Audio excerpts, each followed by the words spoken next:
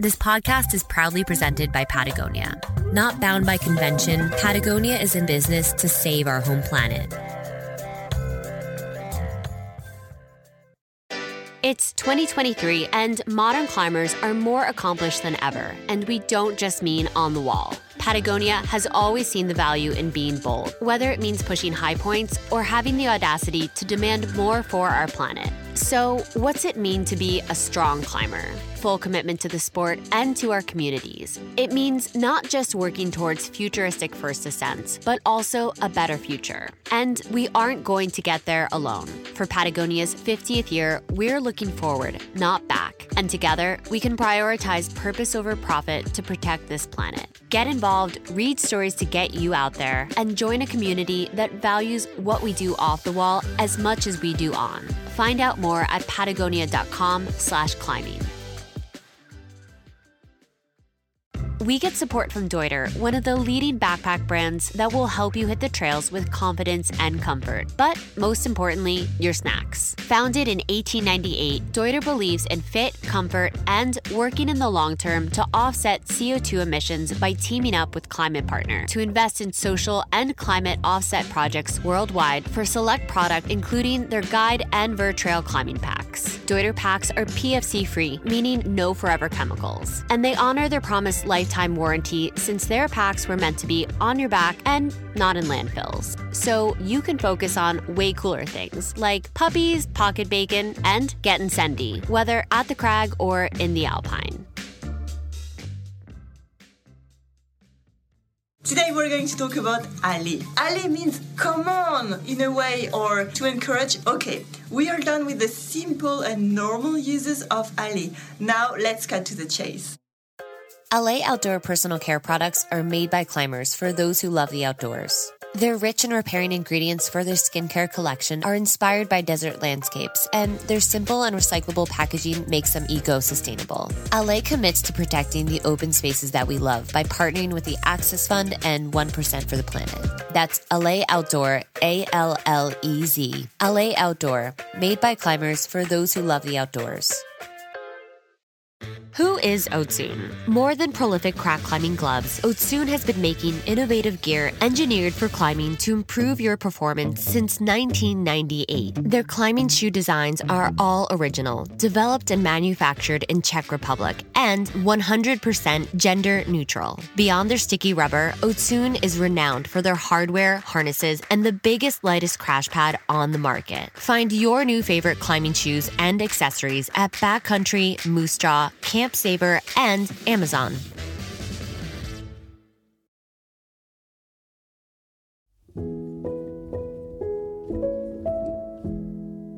I'm really hoping that I don't end up crying, but sometimes it's weird because to me she's still it feels like she's still here, she's still gonna text me or call me or but there's moments where meeting her parents, after the accident, or whenever I ever have to refer to her in the past tense, it just hits you and you're like, oh fuck, that happened.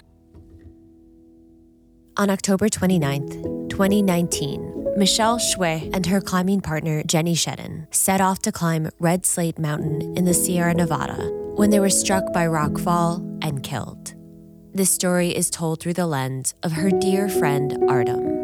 While all genres of climbing can be dangerous, alpine climbing is likely the most. These stories of loss pay tribute to loved ones. But beyond that, the life of an alpine climber is complex. They say, what's done in love is done well. But the passion for this sport creates a catch-22. The cold paradox of alpine climbing leaves loved ones behind, pondering the time-worn question, why do we climb? Why choose to continue a sport when the risks encountered could mean death? Everyone will grieve in this lifetime, and everyone will experience loss. It's a painful but normal part of human existence, and the process of grief, though it moves, will move in cycles. My relationship with her spanned 3 years, but it was a kind of person that you expect to know for the rest of your life. Obviously that didn't happen, and that's probably the hardest part about all of this is how prematurely everything was cut short.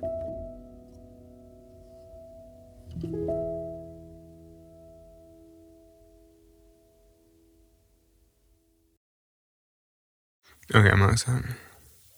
You were listening to the Love of Climbing podcast. It's funny, sad, and somewhat uncomfortable. I was like, wow, this is the opposite of my podcast, but here we go.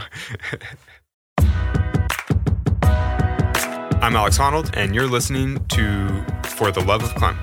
Is it do you say to For the Love of Climbing podcast? I'm Alex Honnold, and you're listening to For the Love of Climbing podcast. Yeah, I see it. You're listening to For the Love of Climbing podcast. This is not a climbing podcast. Well, sorta. It's a funny, sad, and somewhat uncomfortable podcast about choosing vulnerability. Here's the show. Easy cheesy.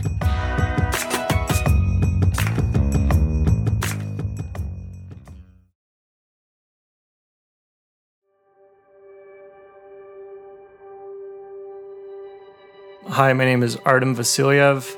I am an adventure climber, alpinist based out of Oregon.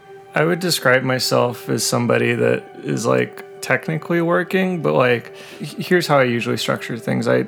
Whenever I can get away from work, if I'm in between jobs or something of that nature, I'll make the most of that time. But whenever I'm working, I'm constantly traveling and working and climbing whenever I'm not supposed to be somewhere, basically, or be online at this point with remote work. In a world where remote work has steadily been on the rise since 2000, according to Upwork, an estimated 32.6 million Americans will be working remotely by 2025.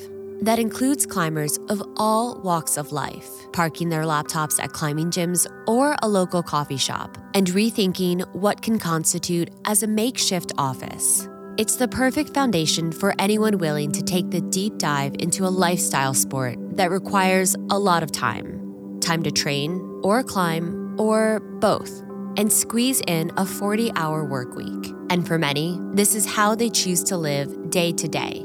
And maybe, if this is you, you might reject the term dirtbag because, on the one hand, you definitely haven't showered all week, but on the other, you do carry a full-time job. And this is largely how Artem has lived most of his adult life as a climber, since meeting Michelle in New York in 2017. So I met her whenever she was looking for a partner to climb at the cliffs in Long Island City, and so was I. I was there for this internship at this firm that dealt with Wall Street clients. She was there to work for a sovereign wealth fund for Singapore, both for these super desired jobs from the schools that we were coming from, and just those random chance social media encounters. She was really smart. She was going to Georgetown, very high achieving, but at the same time she lacked that, I don't know how to put it into words, but there's this certain I don't want to say squareness, but this certain normalness that sometimes kind of painful whenever you're dealing with working in these firms in New York City or whatnot. She was very much so not like that. She was just super curious, very ambitious, and stoked and excited and all these things. And we were in a similar boat, and that kept us connected. But she was really depressed about her job, and she just didn't like it in New York City. She was from California, so she kind of had that California accent. The whole dude, I don't know how to imitate it perfectly, but it wasn't her place, and she just wanted to go back home to the West Coast the whole time we were there. And the work hours were brutal. It was 80-hour weeks, and oftentimes there was weekend work, and we commiserated on that and kind of made a bond there. But really, I think what brought us together was just our excitement for adventure and this mutual understanding that you can do anything you want. In terms of climbing, you can create whatever you want. You can achieve any real dream you have. You just need to prepare for it and be ambitious and be willing to take on risky things. And she was very excited and pretty cavalier about that, and so was I. And so we saw eye to eye And to me, it feels that's unique because oftentimes people aren't like that. And, not to say that that's a bad thing, because I think it's a good thing. I think people should really focus on what's important to them. But not many people are interested in like the idea of planning a trip to Siberia to go climbing, or like to some place that like you've, only ever read about and probably not prepared for, and other people get a guide for, and like all these things that are stacked against you, and then still having like the courage to in the stoke, or maybe the naivety to like try to do it anyway. And so she was like that, even more so than I am.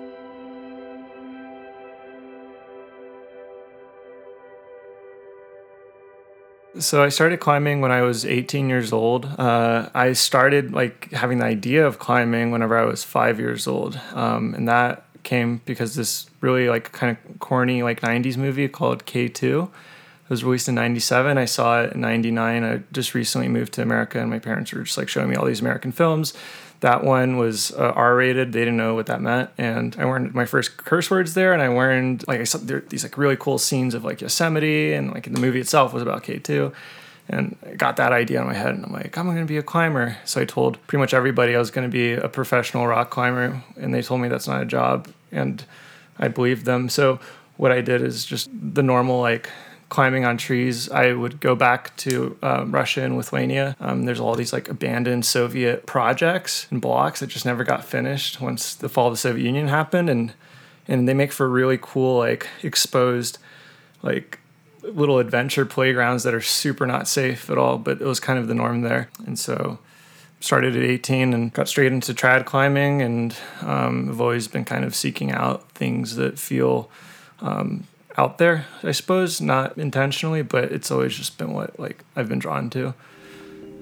This recent trip to Alaska had a bunch of really cool moments on these really large routes. Even the moderate sized routes there translate to the biggest routes that you can find in the lower 48.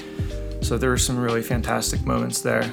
Also just like various alpine rock summits and volcano summits. Really, I think the coolest moments always are when you kind of know that you're going to send, and then you're there, and it's like this weird like culmination of so many hours and days and weeks and months, or maybe even years of planning, hoping, dreaming, thinking like it's not going to work, or like I can't do this, or like this is way too much. And then you're there, and that moment only lasts like a little bit, but they all kind of stick out in my head, even though it's hard to pick out specific ones as being the best, because all of them felt like the coolest thing I've ever done.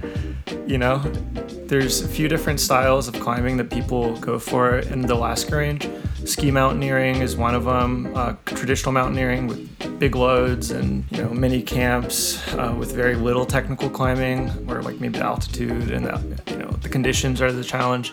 And then there's like technical climbing that is more reminiscent of like trad climbing, where you're climbing something that's mostly vertical, like torquing your tools into like cracks, climbing ice, placing protection and doing everything you can not to whip. And that last style is what I've been attracted to naturally through the progression of starting as a trad climber, and also like reading up on the history of various like the styles of alpine climbing. It seems like whenever rock climbers transition from their world to the ice climbing and alpine world, they tend to choose or favor technicality over like, let's say, the altitude or the elevation of like a summit.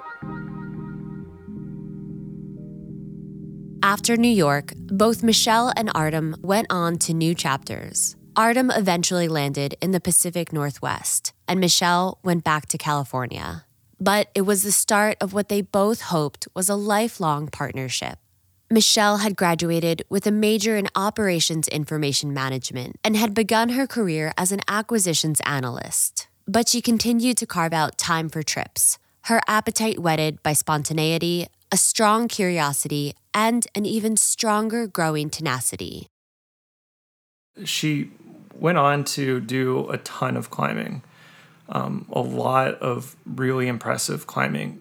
When she died, she was 22, and in that time, between I think the ages of 18 and 22, she had gone to Patagonia and climbed in those mountains. She had gone to the Himalayas. She had climbed all over California, attempted the Grand Traverse, traveled to Australia to Spain, Morocco. She would basically get these ideas in her head and she would do them.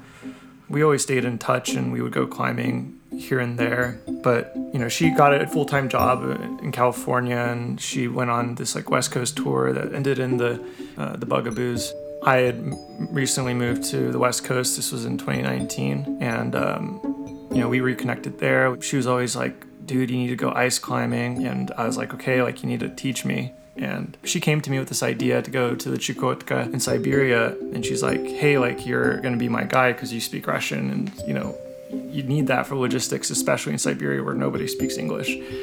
And I was really excited about the idea. I was like, you sure? You're okay with the mosquitoes? And it's going to be super remote and really hard to be there. And she was like, yeah, I'll make a spreadsheet and we'll draft up notes. And, we had all these plans to do a bunch of Yosemite walls together in order to prepare for the idea of going and doing that, but on mostly untraveled ground in Siberia. And we were planning for an El Cap climb in November when she had her accident in October. And she was traveling back to LA to start her job, and she stopped by in Portland where, she visited me. She stayed in my apartment for a few days, and we had planned to climb up a mostly unclimbed big wall in Washington called Tower Rock that just is pretty much off of everybody's radar. And this wall is unique in that it's made entirely out of this really dense andesite that fractures in such a way that it's invisible. And what that leads to is these big blocks will separate from the wall, and the edges of the rock are razor sharp because the cracks are invisible. And so whenever it separates, and it's just dangerous stuff. And she was stoked for it previously, but when she showed up, she wasn't at all. And I asked her why, and there's this weird synchronicity, I suppose, with our whole conversation and how things turned out that I really didn't think about, considering this is the last time I saw her. But we talked about a moment she had in the Bugaboos where she was, whenever you climb alpine rock, oftentimes you'll free solo 5'4", 5'5", 5'6". And she was in one of those steps and she was climbing, and she said that, she's smearing up a slab and climbing a crack that was angling, and as she was moving in between jams, one of her feet just skid out from under her and she caught herself on her lower jam. But it was really scary because she wasn't aware that she could have fallen. And I guess if you've done any amount of soloing, you'll know that these things happen and people react to it differently. But in her case, she was really, shook by it, and she asked for her partner to drop a rope. And, when she got to the anchor, she cried, and they ended up leaving the Bugaboos sometime after that. And, her stoke for dangerous things had really diminished from that incident.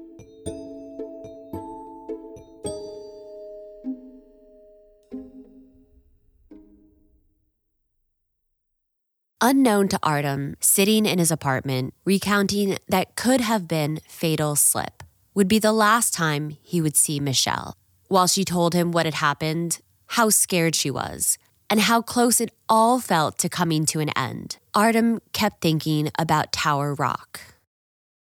And how dangerous it is. And I was like, okay, well, maybe we shouldn't do that. Let's just chill and enjoy the city and do normal people stuff. And she was really excited about that. She loved food. We'd always go to some nice restaurant and get a 6-course meal. And so we did that. And we had this conversation before she left where, she talked about how much she didn't want to die and how much she didn't want her family to grieve and miss her if she did, and how that moment really put that in front of her face. And how much she loves her brother, and how she wasn't sure if he knew that, and how they were distant at the time, and how her parents don't really understand what she's doing out there because a picture doesn't really convey what's going on out in those mountains. And how we'd laugh about how if our moms just could see us where we are, they would freak out.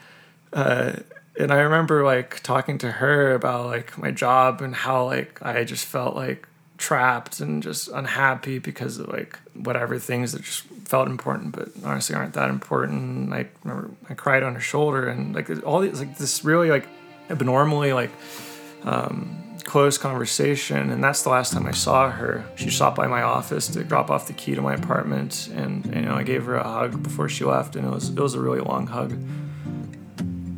And off she went, and she would always leave gifts each time she'd see a friend, and she would always leave like a postcard, like saying something nice, and so she left that, and that's the last I saw of Michelle, and that I think was in early October, and that was a weirdly special time because, the world was still normal. The pandemic hadn't happened. All these people that I knew or knew of or admired or loved, were still alive. Russia hadn't invaded Ukraine and drafted me into the army. All these weird, big things hadn't happened yet. And so I still felt, not that I'm that much older now, I'm only 28, but I felt like a young kid then. And since then, I really haven't. I think it's just a total loss of innocence. I always functioned and still function on hope and hoping that everything's going to be great. And then whenever things turn out to be the exact opposite of that, and then it becomes this battle of maintaining optimism and fighting off cynicism, because you can't live life mired in negative feelings, even if it does feel like a specter or a cloud that kind of hangs over you sometimes.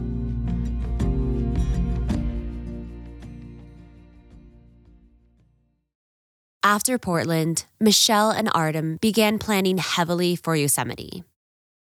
Texting almost every single day, talking about gear, talking about beta strategies, this blog post we read, this comment we read, our thoughts on this pitch of, whatever, can we simulclimb this? Can we not? How are we going to do this? How are we going to do that? And that all went silent. And I didn't see it being entirely out of the ordinary because, we go into the mountains and be out of service for a few days.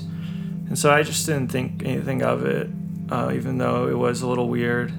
But she was supposed to go to J-Tree, I think, to go climb with her friend, but made this spur-of-the-moment decision to go climbing with another woman. I didn't know her, but she was a climber in her 30s from the Bishop area, or Mammoth. And they had made plans to climb the North Couloir of Red Slate Mountain in the Sierras. And it was October 25th and 26th that she was up there.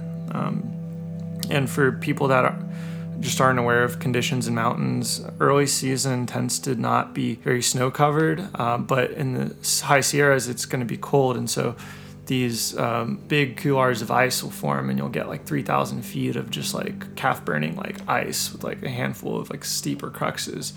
And so they went out to do that. And so I had only found out about that whenever I got a text from a friend that said, "Hey, did you hear about Michelle?" And, I saw that and I was like, oh, that's ominous. Okay, well, I'm going to be optimistic here. And my method of optimism might be kind of weird. I like to rule out the worst case scenario first. And so I Googled her name, and this article came up about 2 women that died on Red Slate Mountain. And I was like, okay, that's a coincidence, but, it can't be her. That's what I was telling myself. And so I clicked on the article, and, I scrolled through, not really reading, just looking for a name. And when I found it, I screamed. I didn't expect to, but it just came out of me. It just didn't feel real. There it was. And just like that, reality was different and irrevocably so.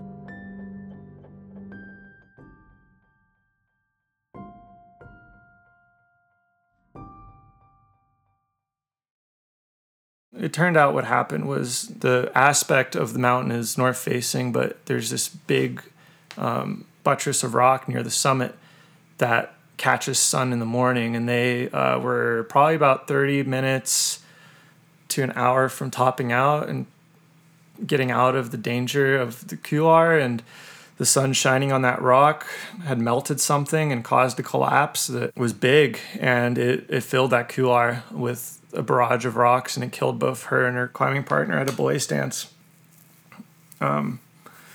And, but I didn't know that. I just knew that she was gone.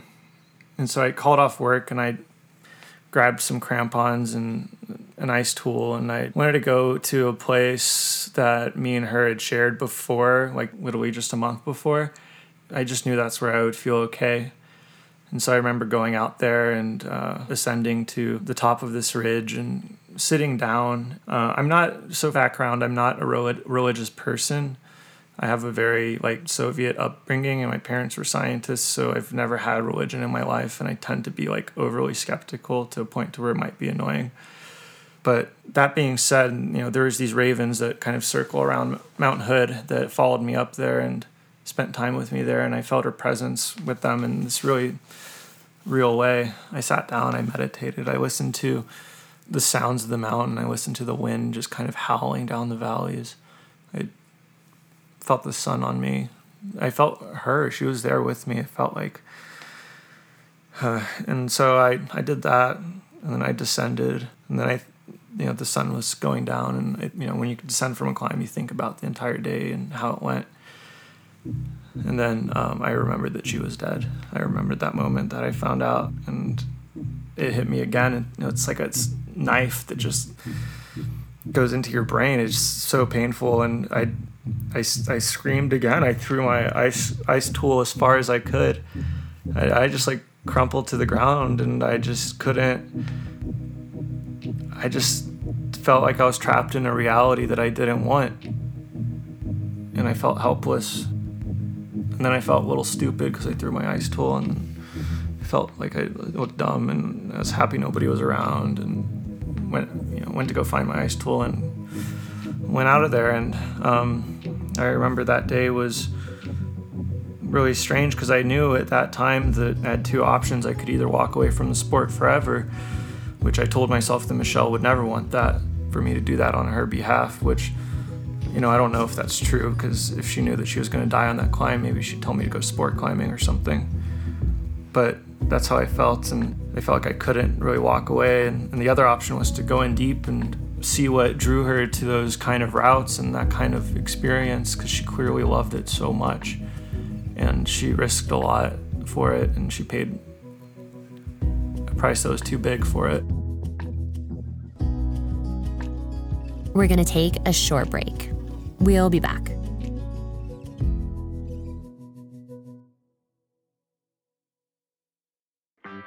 Patagonia makes high-performance gear for climbing. From cragging essentials like the Kaliza and Vengo rock pants to the redesigned Nano Air Light hybrid hoodie that keeps you comfortable when you're working hard in cold conditions. All of Patagonia's technical climbing products are designed and tested in partnership with their ambassador team. They're made to move, built to endure, and designed to have the lightest footprint possible. And, like everything Patagonia makes, they're backed by a lifetime ironclad guarantee. Visit patagonia.com/climbing to see the latest. We get support from BetterHelp to connect you to licensed therapists. They'll match you with the perfect therapist for a fraction of the cost of traditional therapy. You know who goes to therapy? Prince Harry, Emma Stone, Jenny Slate. Kesha. Therapy is beautiful. Everyone should go to therapy. Go to betterhelp.com/climbing to sign up and receive 10% off your first month. It helps support the show, and it helps support you.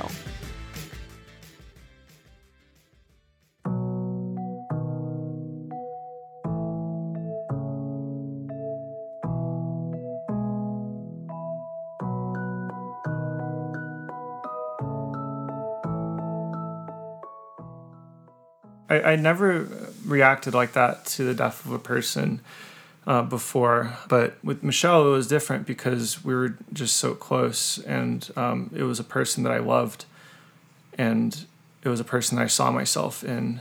As far as speaking to grieving, to me the hardest part about that is knowing that somebody is irrevocably gone, and it's a hole that will never be filled, and it will always be there.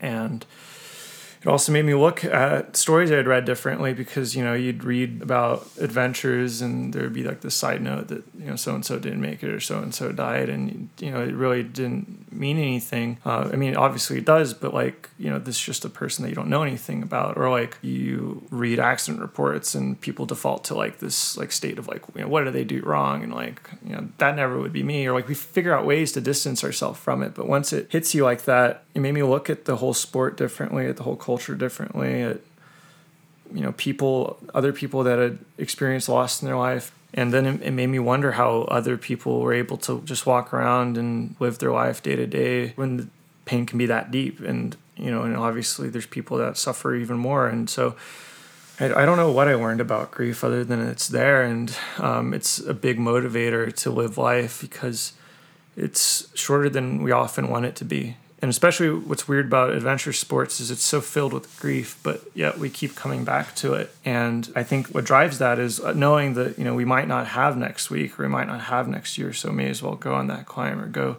do that thing or go make friends that you love and have this incredible bite of this big and beautiful thing that is life. But then it's a bit of a paradox because it can also be what kills you and what makes all of that not possible and brings pain to other people. So yeah, I do know that it gets better, but I also know that grief changes people.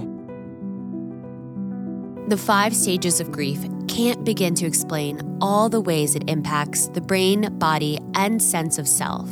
Loss is so personal and intimate that it doesn't always lend itself to these generalized stages, because it's in fact as unique as we are.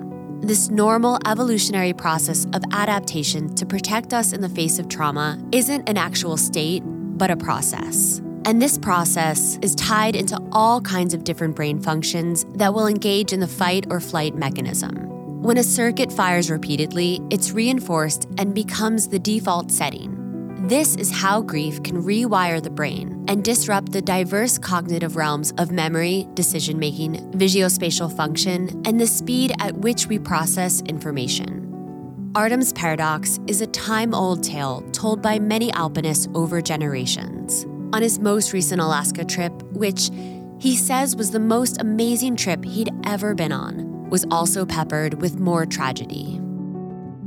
The goal was to climb the Cassin Ridge, which we didn't do. I got altitude sickness on Denali, and, you know, several deaths have happened on the mountain and, you know, on the Kahiltna. And so we ended up not climbing the Cassin Ridge, but we climbed a bunch of technical routes down low. We didn't witness somebody die, but it was right next to us, like right as we were skiing away from a climb that we did. And it was hopeless. Like whenever they went into the crevasse, they were gone. They fell in with a bunch of debris, and looking at them was really hard and talking to them was really hard because I felt like I was going to sob, but I could just see in their faces and in the way they carried themselves, I could see myself after I found out what was going on with Michelle. And so, I don't know, it's like weird. There's this horrible undercurrent to some of the best years of my life, and it definitely wears on you. But at the same time, that itch to go back out there is always going to be there, I think.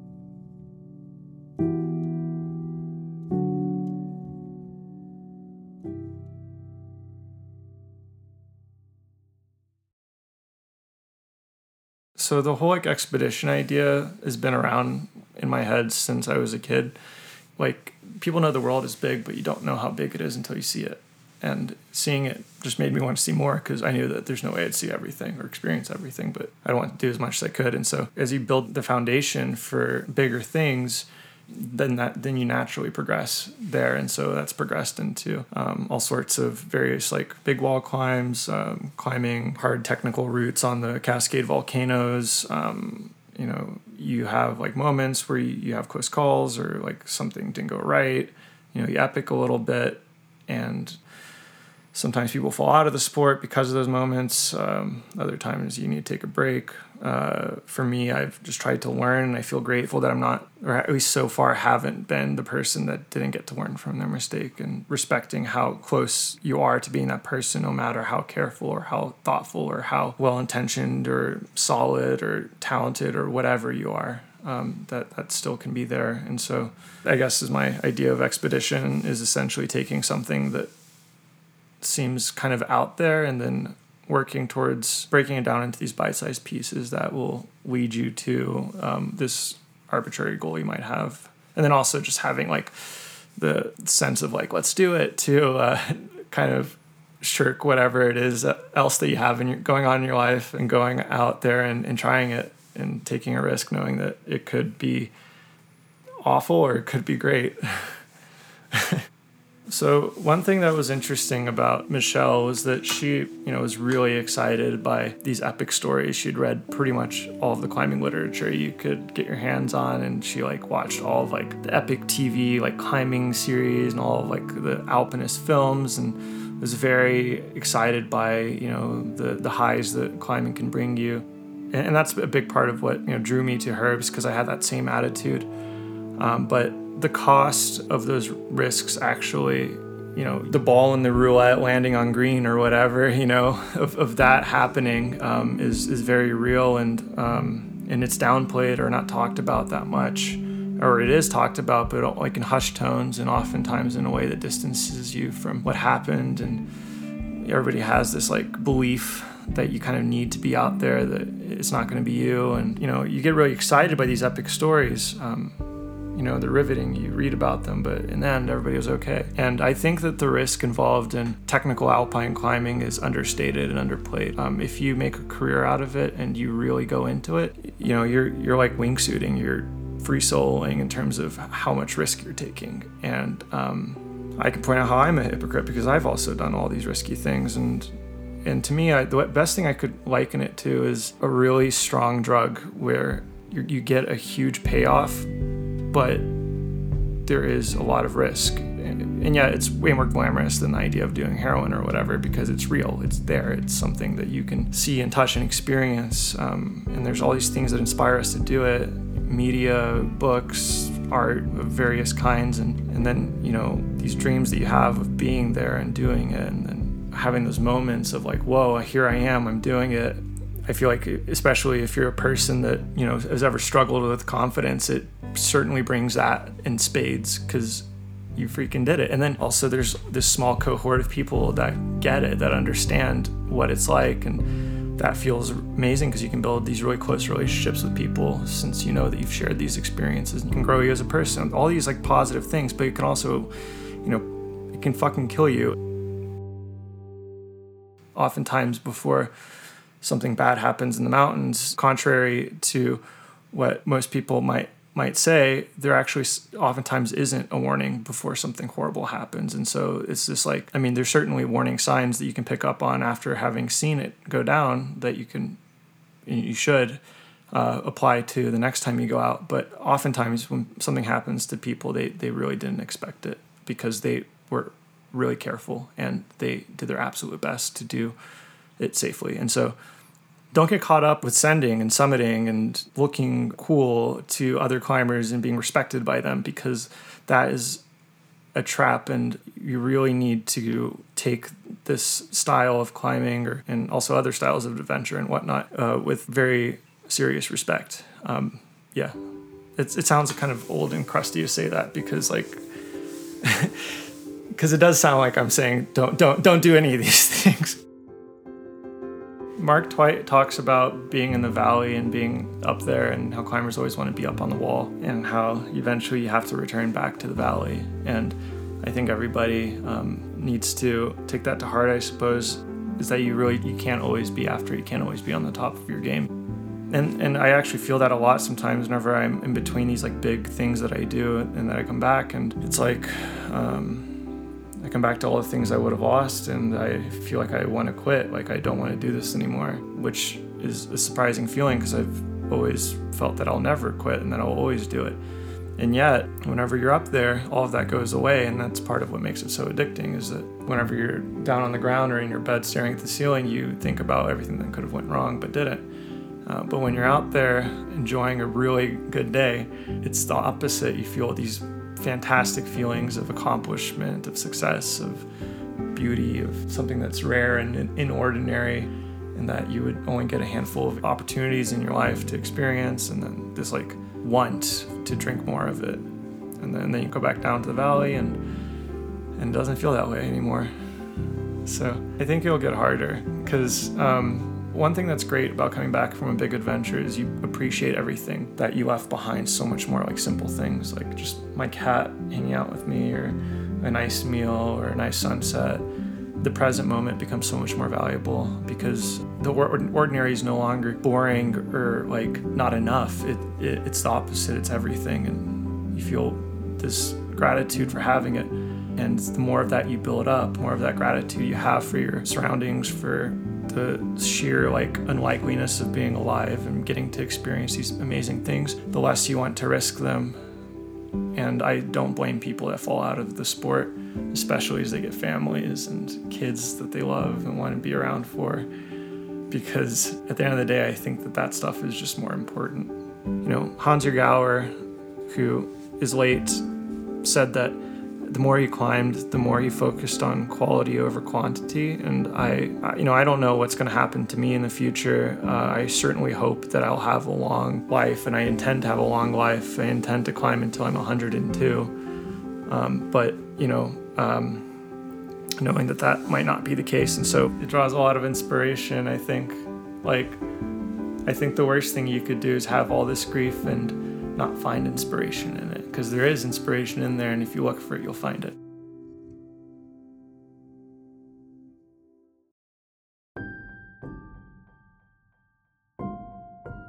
As humans, we have an innate ability to react to traumatic loss by finding new ways to grow.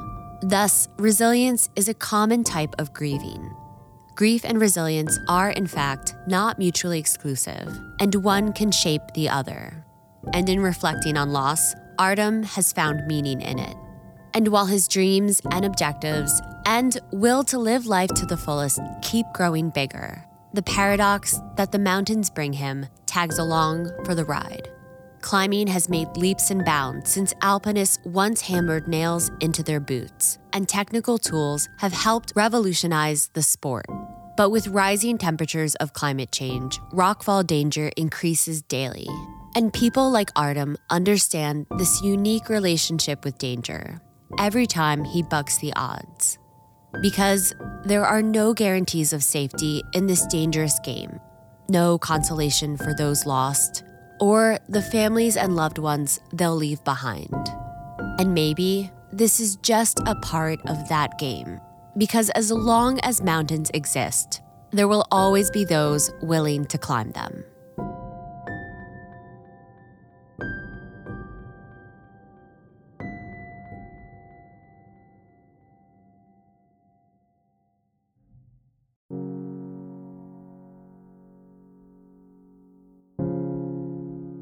So my plan with Michelle, at least with her ashes, is to continue doing things that I knew she wanted to do. I still intend on going to Siberia and going climbing in the Chukotka. I intend on going back to the Alaska Range. I intend on going to Patagonia. I intend on going to the Himalaya. What's important to me is seeing it and being able to take my friend there and experiencing and kind of savoring that love for the beauty that exists in the world. And I don't know why, I just feel like there's this necessity to do it, because this is the only opportunity I will ever have to do it, ever. And that really gives it a lot of personal value. The things about her that I admired and loved, I want to stay in this world. I want it to be passed on to other people. It can't die off. And that's what I think culture is. I think that's why it's so important, is because when we pass that on to other people, we can preserve the good things in life by remembering people and ideas and what they stood for. You're listening to For the Love of Climbing podcast. This episode is in memory of Michelle Shwe and her climbing partner, Jenny Shedden. The Climbing Grief Fund connects individuals to effective mental health professionals and resources, and evolves the conversation around grief and trauma in the climbing, alpinism, and ski mountaineering community. We are proudly presented by Patagonia. Additional support is from Deuter USA, Allez Outdoor, and Otsun. Support companies who support this podcast, because we couldn't do it without them. If you liked what you heard, you can leave us a review on Apple Podcasts or Spotify. or give us a like. Like all good things, you can find us on the internet. Until next time. Hey, did you know that you can be a supporter of this show for less than $5 a month? We're on Patreon at patreon.com/fortheloveofclimbing.